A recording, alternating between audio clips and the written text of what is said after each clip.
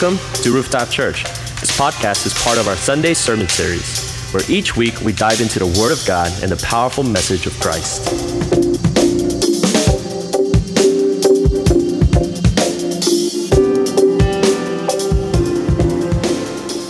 It says, "Therefore, I will always be ready to remind you of these things, even though you already know them and have been established in the truth which is present with you.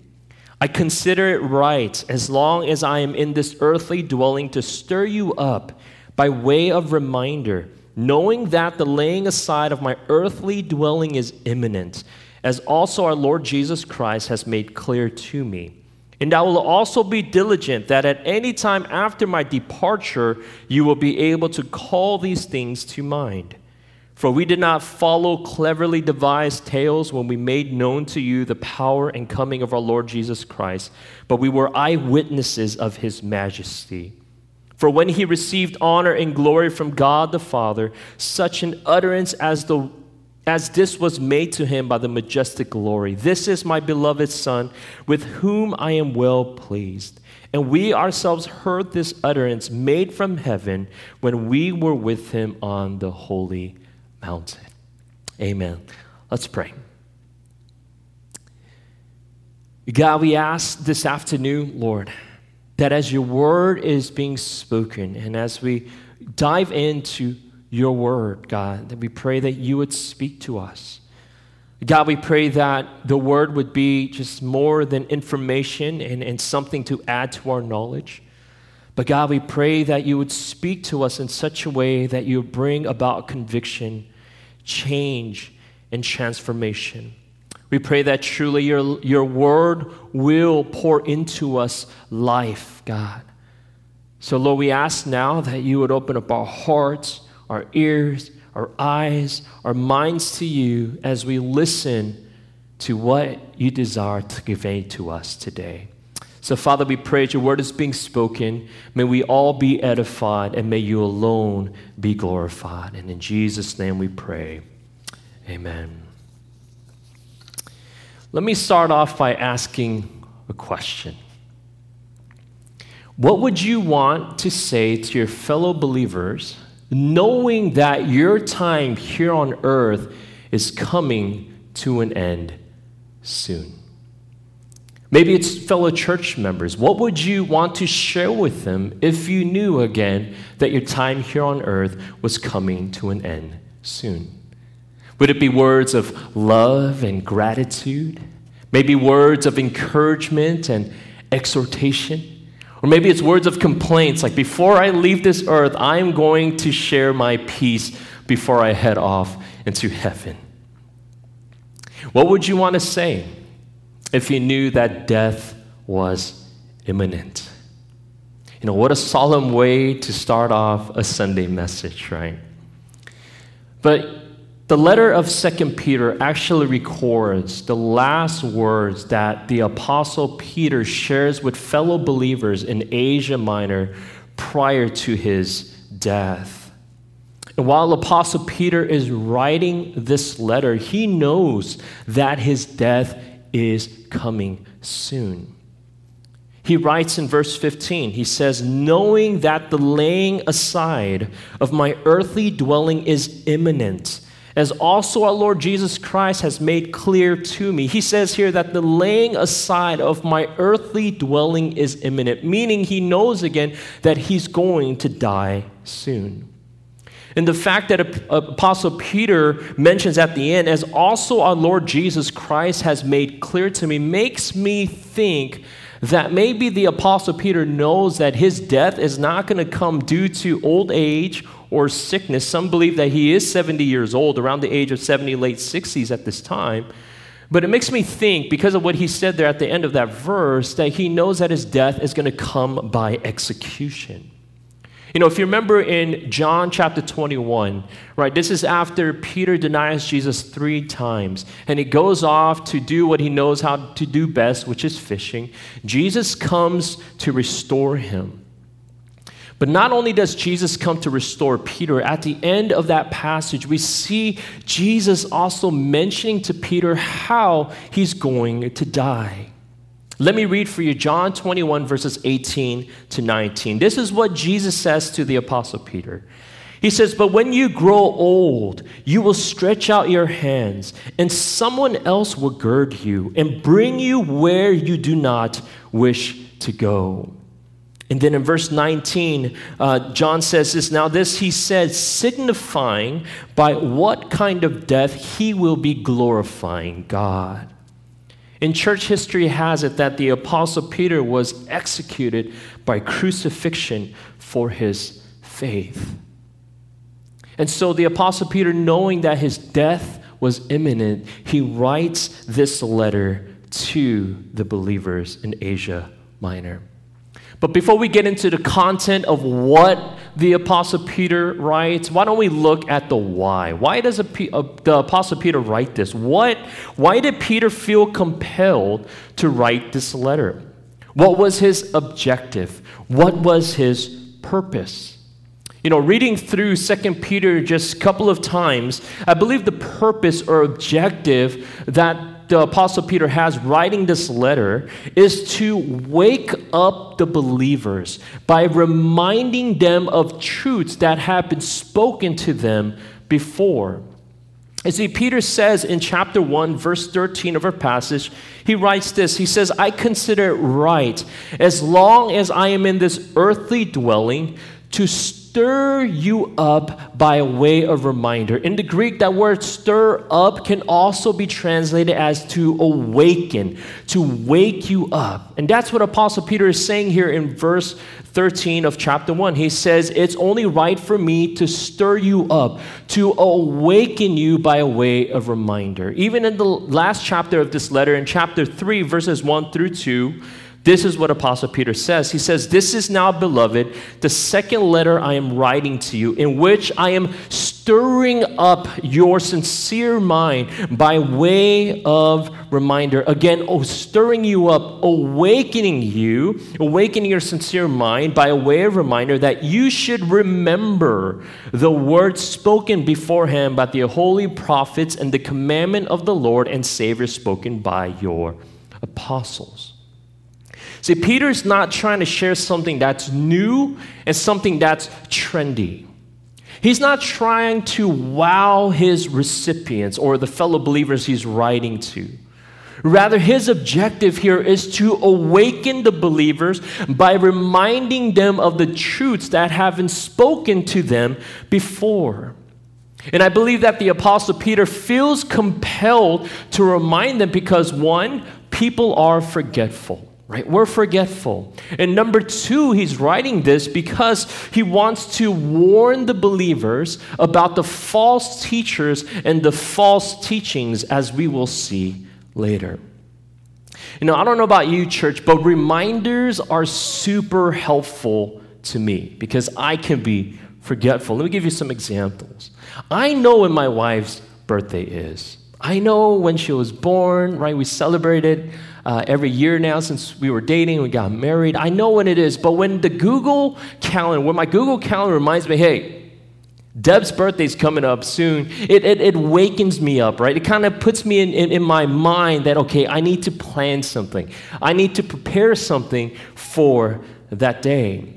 This applies to other people's birthdays as well, such as church members or, the team leaders that oversee. Despite the fact that their birthday never changes, it's the same day every year since the day that they were born. I still need Google Calendar to remind me of when their birthday is, so then what I can plan to say, I'm going to wish them a happy birthday, right? Unless you're like my dad. My dad follows the lunar calendar, which I hate because every year I have to ask my mom, when is dad's birthday? And she doesn't know herself. She has to look at the lunar calendar, find out, okay, this is when your dad's birthday is, this is when we can celebrate it, right? Sometimes even when, me and Deb, we get into argument, we get into a fight, if you're like me, I don't know, maybe you can relate, maybe you don't. Sometimes I forget. I forget why she was angry at me. I forget why we even fought at times, right? And one question I hate is when Deb says, okay, repeat, or not repeat, but tell me once again, why was I angry? And I kid you not, a lot of times I look at her and I'm like, I have no idea, right? And I tell her, right, because my pride is, I was like, why don't you just tell me? You tell me. And I'm asking her to tell me because I don't remember. I just don't know, right? So when she reminds me, I have this aha moment, right? And hopefully I'll remember after the second, the third, or maybe the fourth or fifth time that she reminds me, so I won't make that mistake again. Fingers crossed. Or maybe when we read Scripture, right? We read Scripture, God speaks to us. He reveals a message, a revelation to us. But a couple of days go by and we totally forget, what did God say to me again? What did God say to me in that passage? And what we do maybe sometimes is we kind of bypass it. We're like, okay, we'll just move on. And later on when we read that passage again, God gives us a helpful reminder. This is what I've spoken to you. This is what I revealed to you. Then like, oh yeah, that's right. God has revealed to me at that moment when I read that scripture. Or maybe if you're like me, sometimes what I like to do is I either put it in a journal or I write notes in my Bible. So if I forget, I'll go back and it's a helpful reminder. That's what God was speaking to me that day. Right, constant reminders in our lives could be super helpful and critical. You know, when we read the Old Testament, even God commands the Israelites, right, to remembrance. He calls them, he commands them to remember all that he has done and all that he has said to them before, as they get ready to enter into the promised land, and even as they're settling into the promised land, enjoying all the blessings that God has given to them. God says to them, remember, do not forget. Deuteronomy 6:12, this is what God says to his people. He says, then watch yourself, that you do not forget the Lord who brought you from the land of Egypt out of the house of slavery. The crazy thing is, you know, the book of Deuteronomy, that word Deuteronomy actually could translate it as the repetition of the law. Right before they go into the promised land, you know, God reminds them with the whole book of Deuteronomy of everything that he said and commanded them, because he felt that was so crucial and important for them to bring to remembrance all that God has done and all that God has said.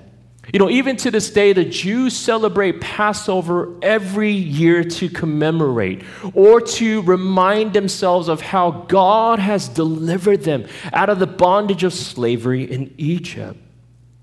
Even on the night that he was betrayed, Jesus Christ took the bread and the cup, and he told his disciples, every time when you take of this, do it in remembrance of me. The reason why we here at Rooftop Church, we practice the sacrament of communion every month is so that we are reminded of the high price that Jesus has paid for the forgiveness of our sins.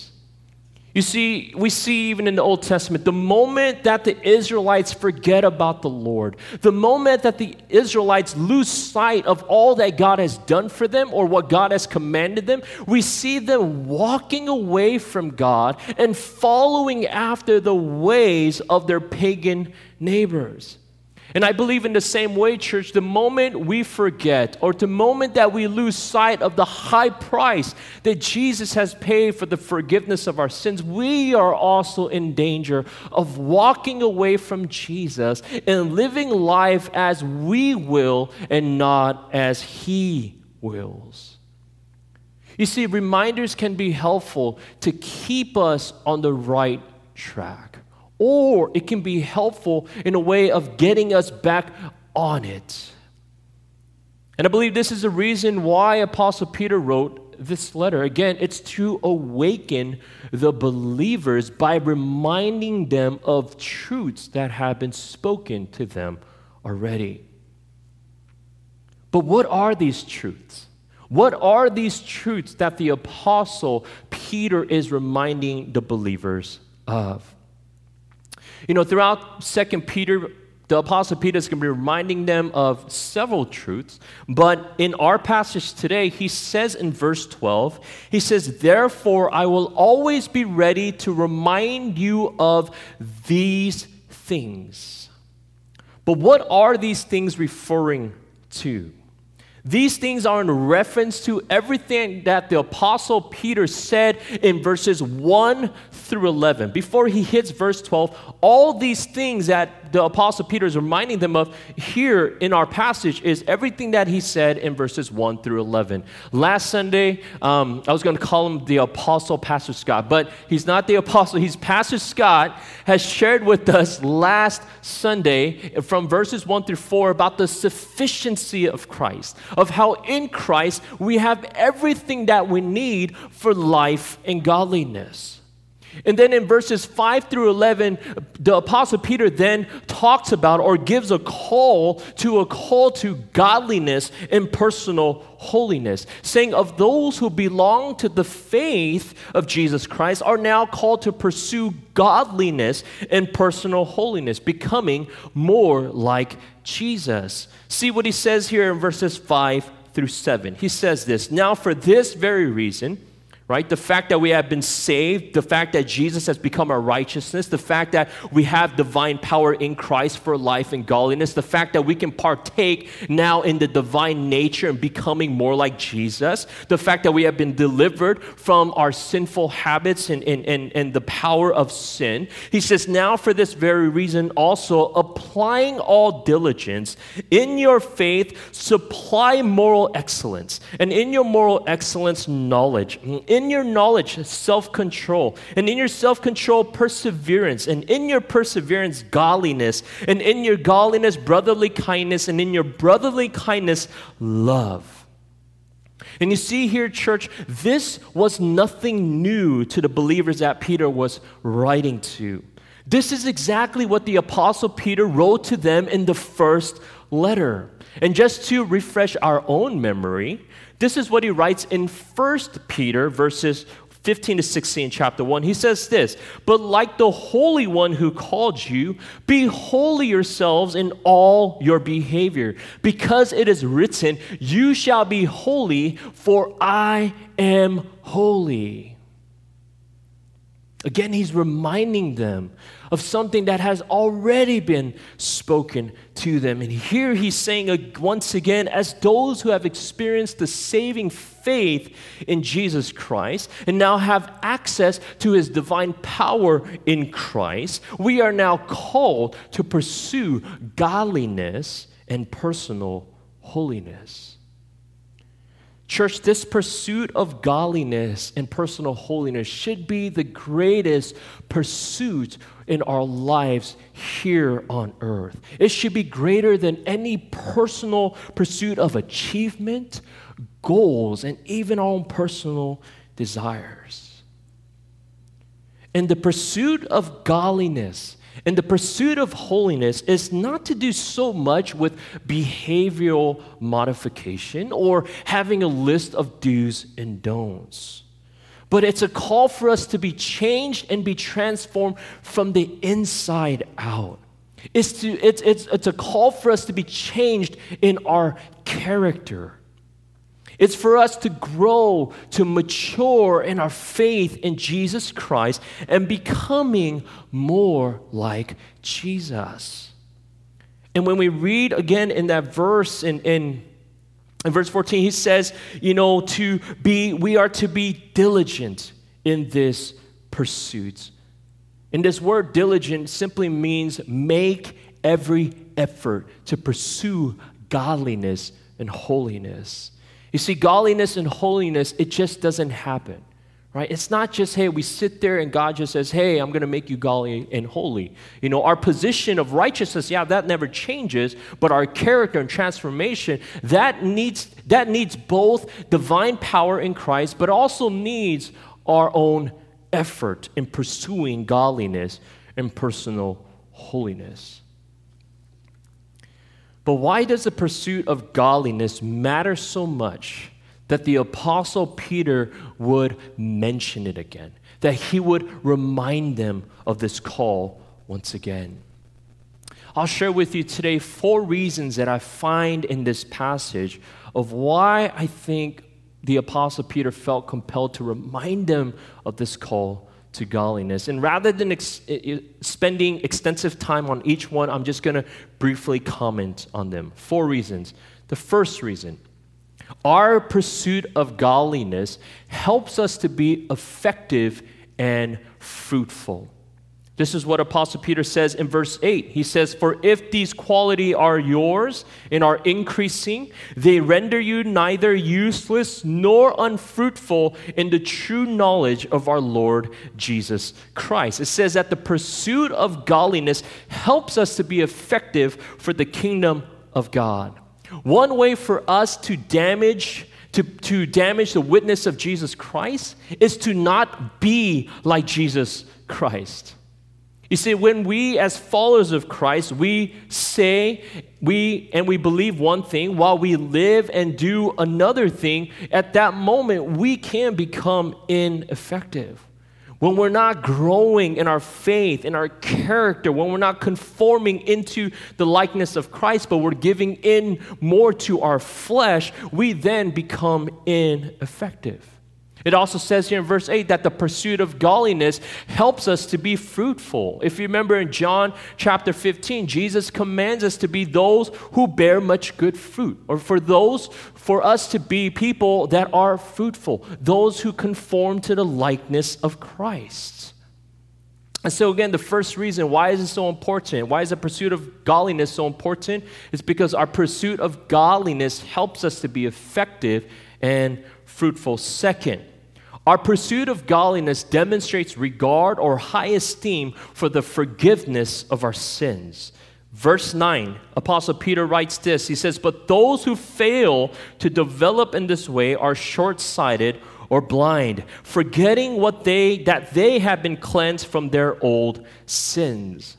When we pursue godliness, we recognize and we regard the high price that Jesus paid on the cross for the forgiveness of our sins. Just like, Buzz, that Jonathan Kim led us in worship today singing that bridge, he has paid the highest price. So when you and I pursue godliness, we are showing or we're demonstrating high regard and esteem for the price that Jesus paid for the forgiveness of our sins.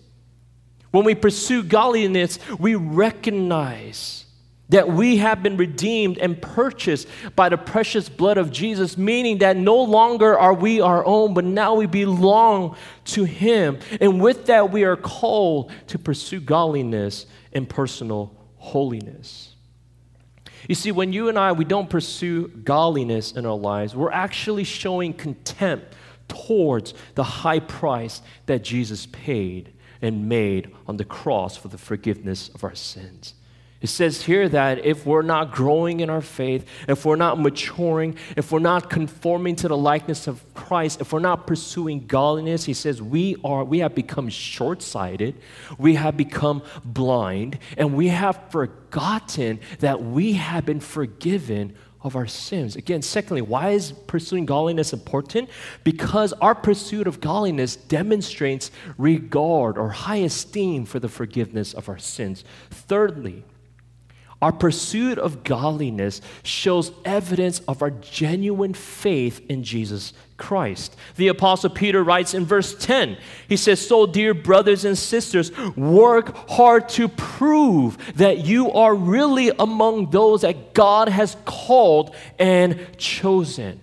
I want to make one thing very clear here. We don't pursue godliness so that we can be saved, but we pursue godliness because we are already saved. Scriptures teach us that in Ezekiel, right, God says that when we come into the saving knowledge of our faith in Jesus Christ, that He'll put in us a new heart and a new spirit. And when He puts in us a new heart and a new spirit, it's going to compel us now to pursue after godliness and holiness. Apostle Paul says in Philippians chapter 2 that it is God who is at work in us to both will and to act or to work according to His good pleasure. In James chapter 2, James says that faith without works is dead. Our genuine faith in Christ should be expressed outwardly in our pursuit of godliness and holiness. And once again, we come back to John chapter 15. Jesus writes this. He says, my Father is glorified by this. What is the Father glorified by? That you bear much fruit, so that you prove to be my disciples. Bearing fruit, conforming more to the likeness of Christ according to Scripture, shows evidence that we belong to Him. This may not sit well for some of us as we listen to this, but I do feel like, hey, I do need to share this. That church, anyone who professes to have faith in Jesus Christ, but there's no conviction, there's no compelling of the Spirit living inside of them to pursue godliness and holiness, that is a concern. That is something that we have to think about.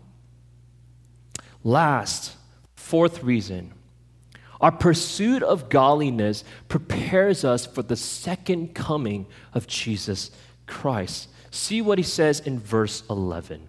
He says, then God will give you a grand entrance into the eternal kingdom of our Lord and Savior Jesus Christ.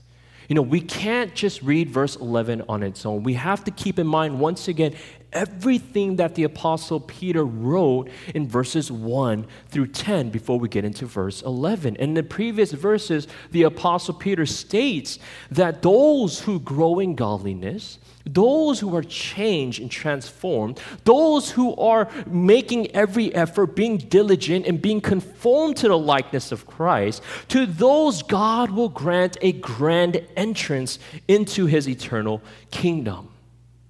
Now, with that said, this is not a matter of salvation. It's just not a matter of one's determined eternal destination, but more so a matter of how we will be welcomed into the kingdom of God. You see, the Bible clearly states that there is a judgment for unbelievers, but the Bible also clearly conveys that there's judgment for believers too.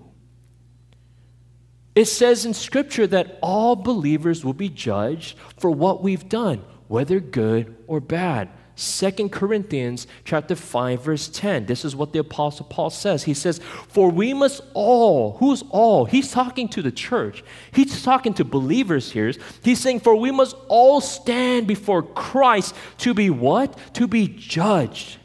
We will each receive whatever we deserve for the good or evil we have done in this earthly body.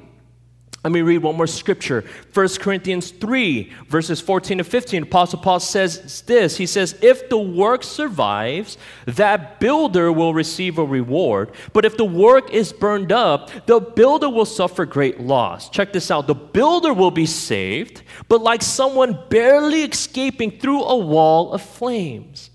The work here is in reference to our labor and our life as believers here on earth.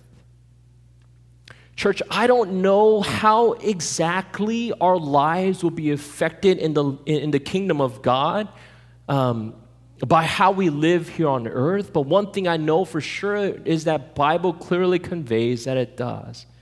That how you and I live life as believers here on earth will have an effect on how we are welcomed into the kingdom of God. So again, therefore, the pursuit of godliness, it prepares us for the second coming of Christ into the eternal kingdom of our Lord.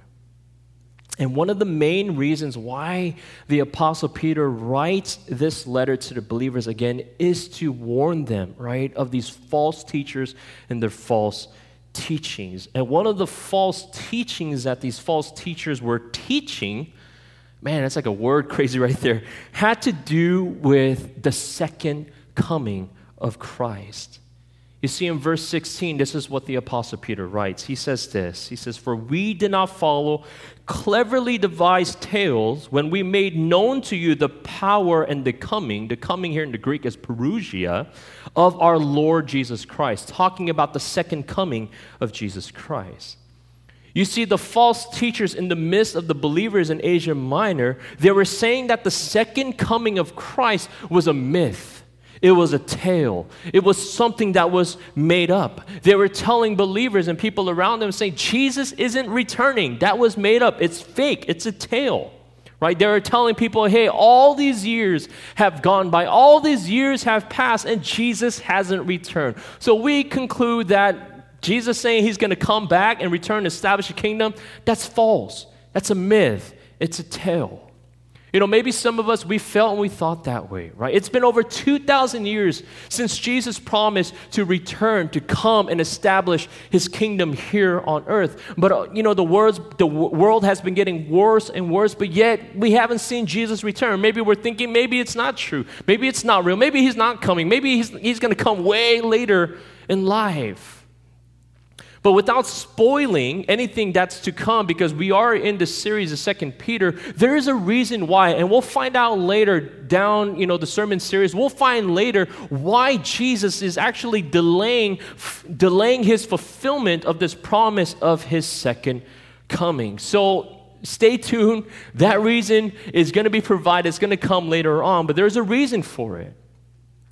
But why is this such a big concern? Why was teaching and believing that Jesus wasn't coming back an issue? Why was this a concern for the Apostle Peter? And the reason is this. It's an issue because our eschatology or our understanding and belief of the end times will influence how we live here and now. I don't know much about stocks and investments, but from what I've heard so far, and I can be wrong about this, depending on what you think the later or the end result will be with that investment in stock, it's going to influence what you do with your money or your investment now. You see, because the false teachers believed that the second coming of Christ was a tale, that it was made up, that it was a myth, what they started to do was they started to live life according to their flesh and self. They pursued after their sexual appetites. They pursued after their greed. Simply, they lived life as they pleased, and they pursued after things that pleased them. You know, I realized that this mindset, this attitude was not only selfish and fleshly, but that this mindset and attitude is actually also very satanic. You know, during my brief research on Satanism, these were some of the statements that I read on their websites, on their material, as well as some of the statements that I heard watching some interviews with, you know, leaders of the Satanic Church. One of the head of the Satanic Temple in the UK, this is what he says. He says, Satanism is a love affair with the self. An agent from the Church of Satan, when he was asked, can you summarize the message of the Satanic Bible? This is what the agent said. He said, pretty much it comes down to this: enjoy life here and now. If you go on the Church of Satan website, I'm not encouraging you to do it. I did it for you already, just believe me, okay? But if you go on the website of the Church of Satan, one of their statements of belief is this. They write, our position is to be self-centered with ourselves, being the most important person, and in parentheses they put the God, considering themselves to be the God of our subjective universe. So we are sometimes said to worship ourselves. Very self-centered. Very, I'm going to live life as I see fit, as I please. What matters in my life is the here and now. It's not what's coming in the future or what Jesus says is going to happen at the end. So if you look at this attitude, this mindset of the Satanic Church and Satanism, very, very similar to these false teachers. And so the Apostle Peter, in order to warn the believers, in order to awaken them, to wake up the believers, he reminds them of the truth that Jesus is returning, that he's coming back to establish his kingdom, that there is judgment coming as well with him. And so the Apostle Peter knows, he knows for sure that the second coming of Jesus is going to happen. And he has this assurance because of what he experienced on the Mount of Transfiguration. Let me read to you verses 16 to 18. Peter writes this. He says, "But we were eyewitnesses of his majesty. For when Jesus received honor and glory from God the Father, such an utterance as this was made to him by the majestic glory. 'This is my beloved Son with whom I am well pleased.' And we ourselves heard this utterance made from heaven when we were with him on the holy mountain." It says here that Peter was an eyewitness on the Mount of Transfiguration. And it's on this Mount on Transfiguration where Peter and two other disciples, James and John, saw Jesus in his glory, and they heard the Father speak. But what's the significance? What's the connection between the Mount of Transfiguration and the second coming of Jesus Christ? Why does Peter even bring this up? You see, right before Jesus is transfigured, he tells the disciples something. He tells the disciples that, he says to them, "Before you die, some of you will see the kingdom in power." Some of you will see the kingdom in power, the kingdom glory. And you read this in all three accounts of the gospel. In Mark and Matthew, Mark, and Luke, Jesus says this in all three accounts of this Mount of Transfiguration. It says, "Some of you will not die until you see the kingdom of God in power." And we see that right after he says that, a couple of days pass, Scripture says, and that Jesus takes Peter, James, and John onto the mount. And it says that Jesus is transfigured, meaning they get a foretaste of the glory that Jesus is going to come in when he returns to establish his kingdom here on earth. They saw it. They got a glimpse of it. They got a foretaste. God the Father gave them, say, "Hey, when Jesus said he's returning, I'm giving you a taste of that right now. So you are fully assured that when he promised he's coming back, he's coming back." You see, the eyewitness experience that Apostle Peter says here, it gave him full assurance of Jesus' return. And he wants to remind the believers of saying, hey, it doesn't matter what the false teachers are saying. Don't fall into that baloney. Don't fall into that false teaching. Jesus is coming. He's going to return in glory when he comes to establish his kingdom here on earth.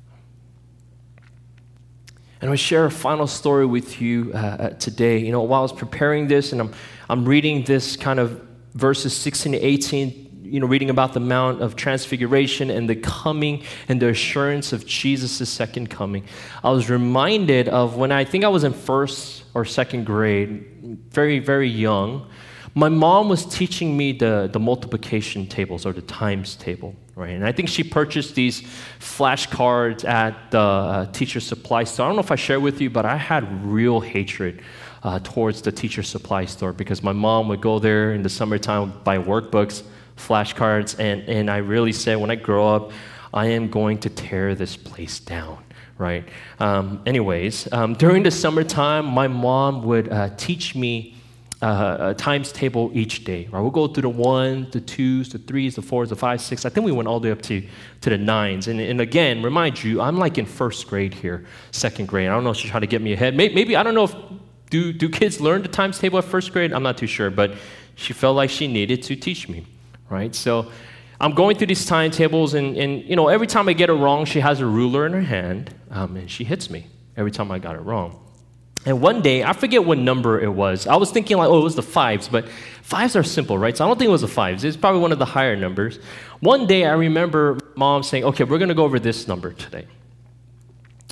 And I said, okay. And I remember like getting a lot wrong. Like, I'll practice it, and she'll test me, and I keep getting it wrong, and she keeps hitting me with the ruler, and I'm crying and crying. And I think I got so fed up, first or second grade, I got so fed up, I was like, Mom, I'm not going to do this anymore. Like, I'm not going to do it. I'm not going to do it, right? So I kind of rebelled a little bit. And then I remember my mom pulled out the dad card. He said, okay, then I'm going to tell your dad when he gets home. And I remember at the moment, I'm crying. I'm like, oh my gosh, can't tell my dad, right?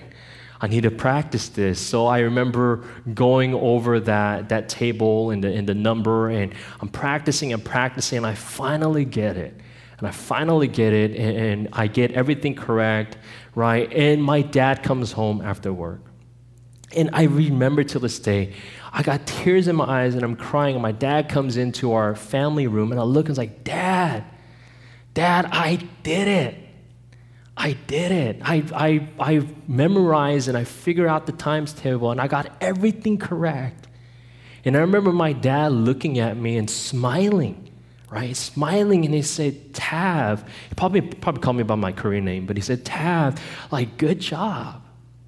And I remember when I look back, like, it wasn't because, like, I was just scared, or it wasn't the fact that he didn't punish me because, I got everything right. But what really kind of lingered and just as a memory that left in my mind was his smile, his word of even affirmation, of saying, like, Tab, you did a great job. Good job. And I was reminded of, dang, Jesus is returning. He's coming back. And he says, when I come, my reward is with me. And it's not the fact of like, oh man, am I not going to do well or bad, or I'm going to make a mistake, but it's this goal and this objective of, I want God to look at me, I want Jesus to look at me and say, great job. Well done, my good and faithful servant. In closing today, I want to remind you, church, once again, Jesus is returning. He is coming back. With that in mind, maybe some questions for us to reflect upon. Have we been living with the end in mind? Or have we been focused on just the here and the now and the self?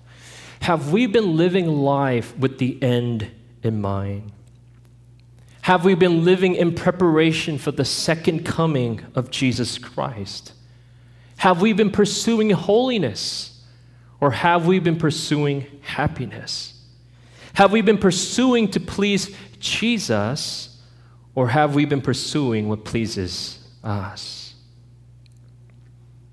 Maybe, church, through this message, Jesus is trying to wake you up, to wake me up from our spiritual slumber and our spiritual complacency, by reminding us once again that he is coming back.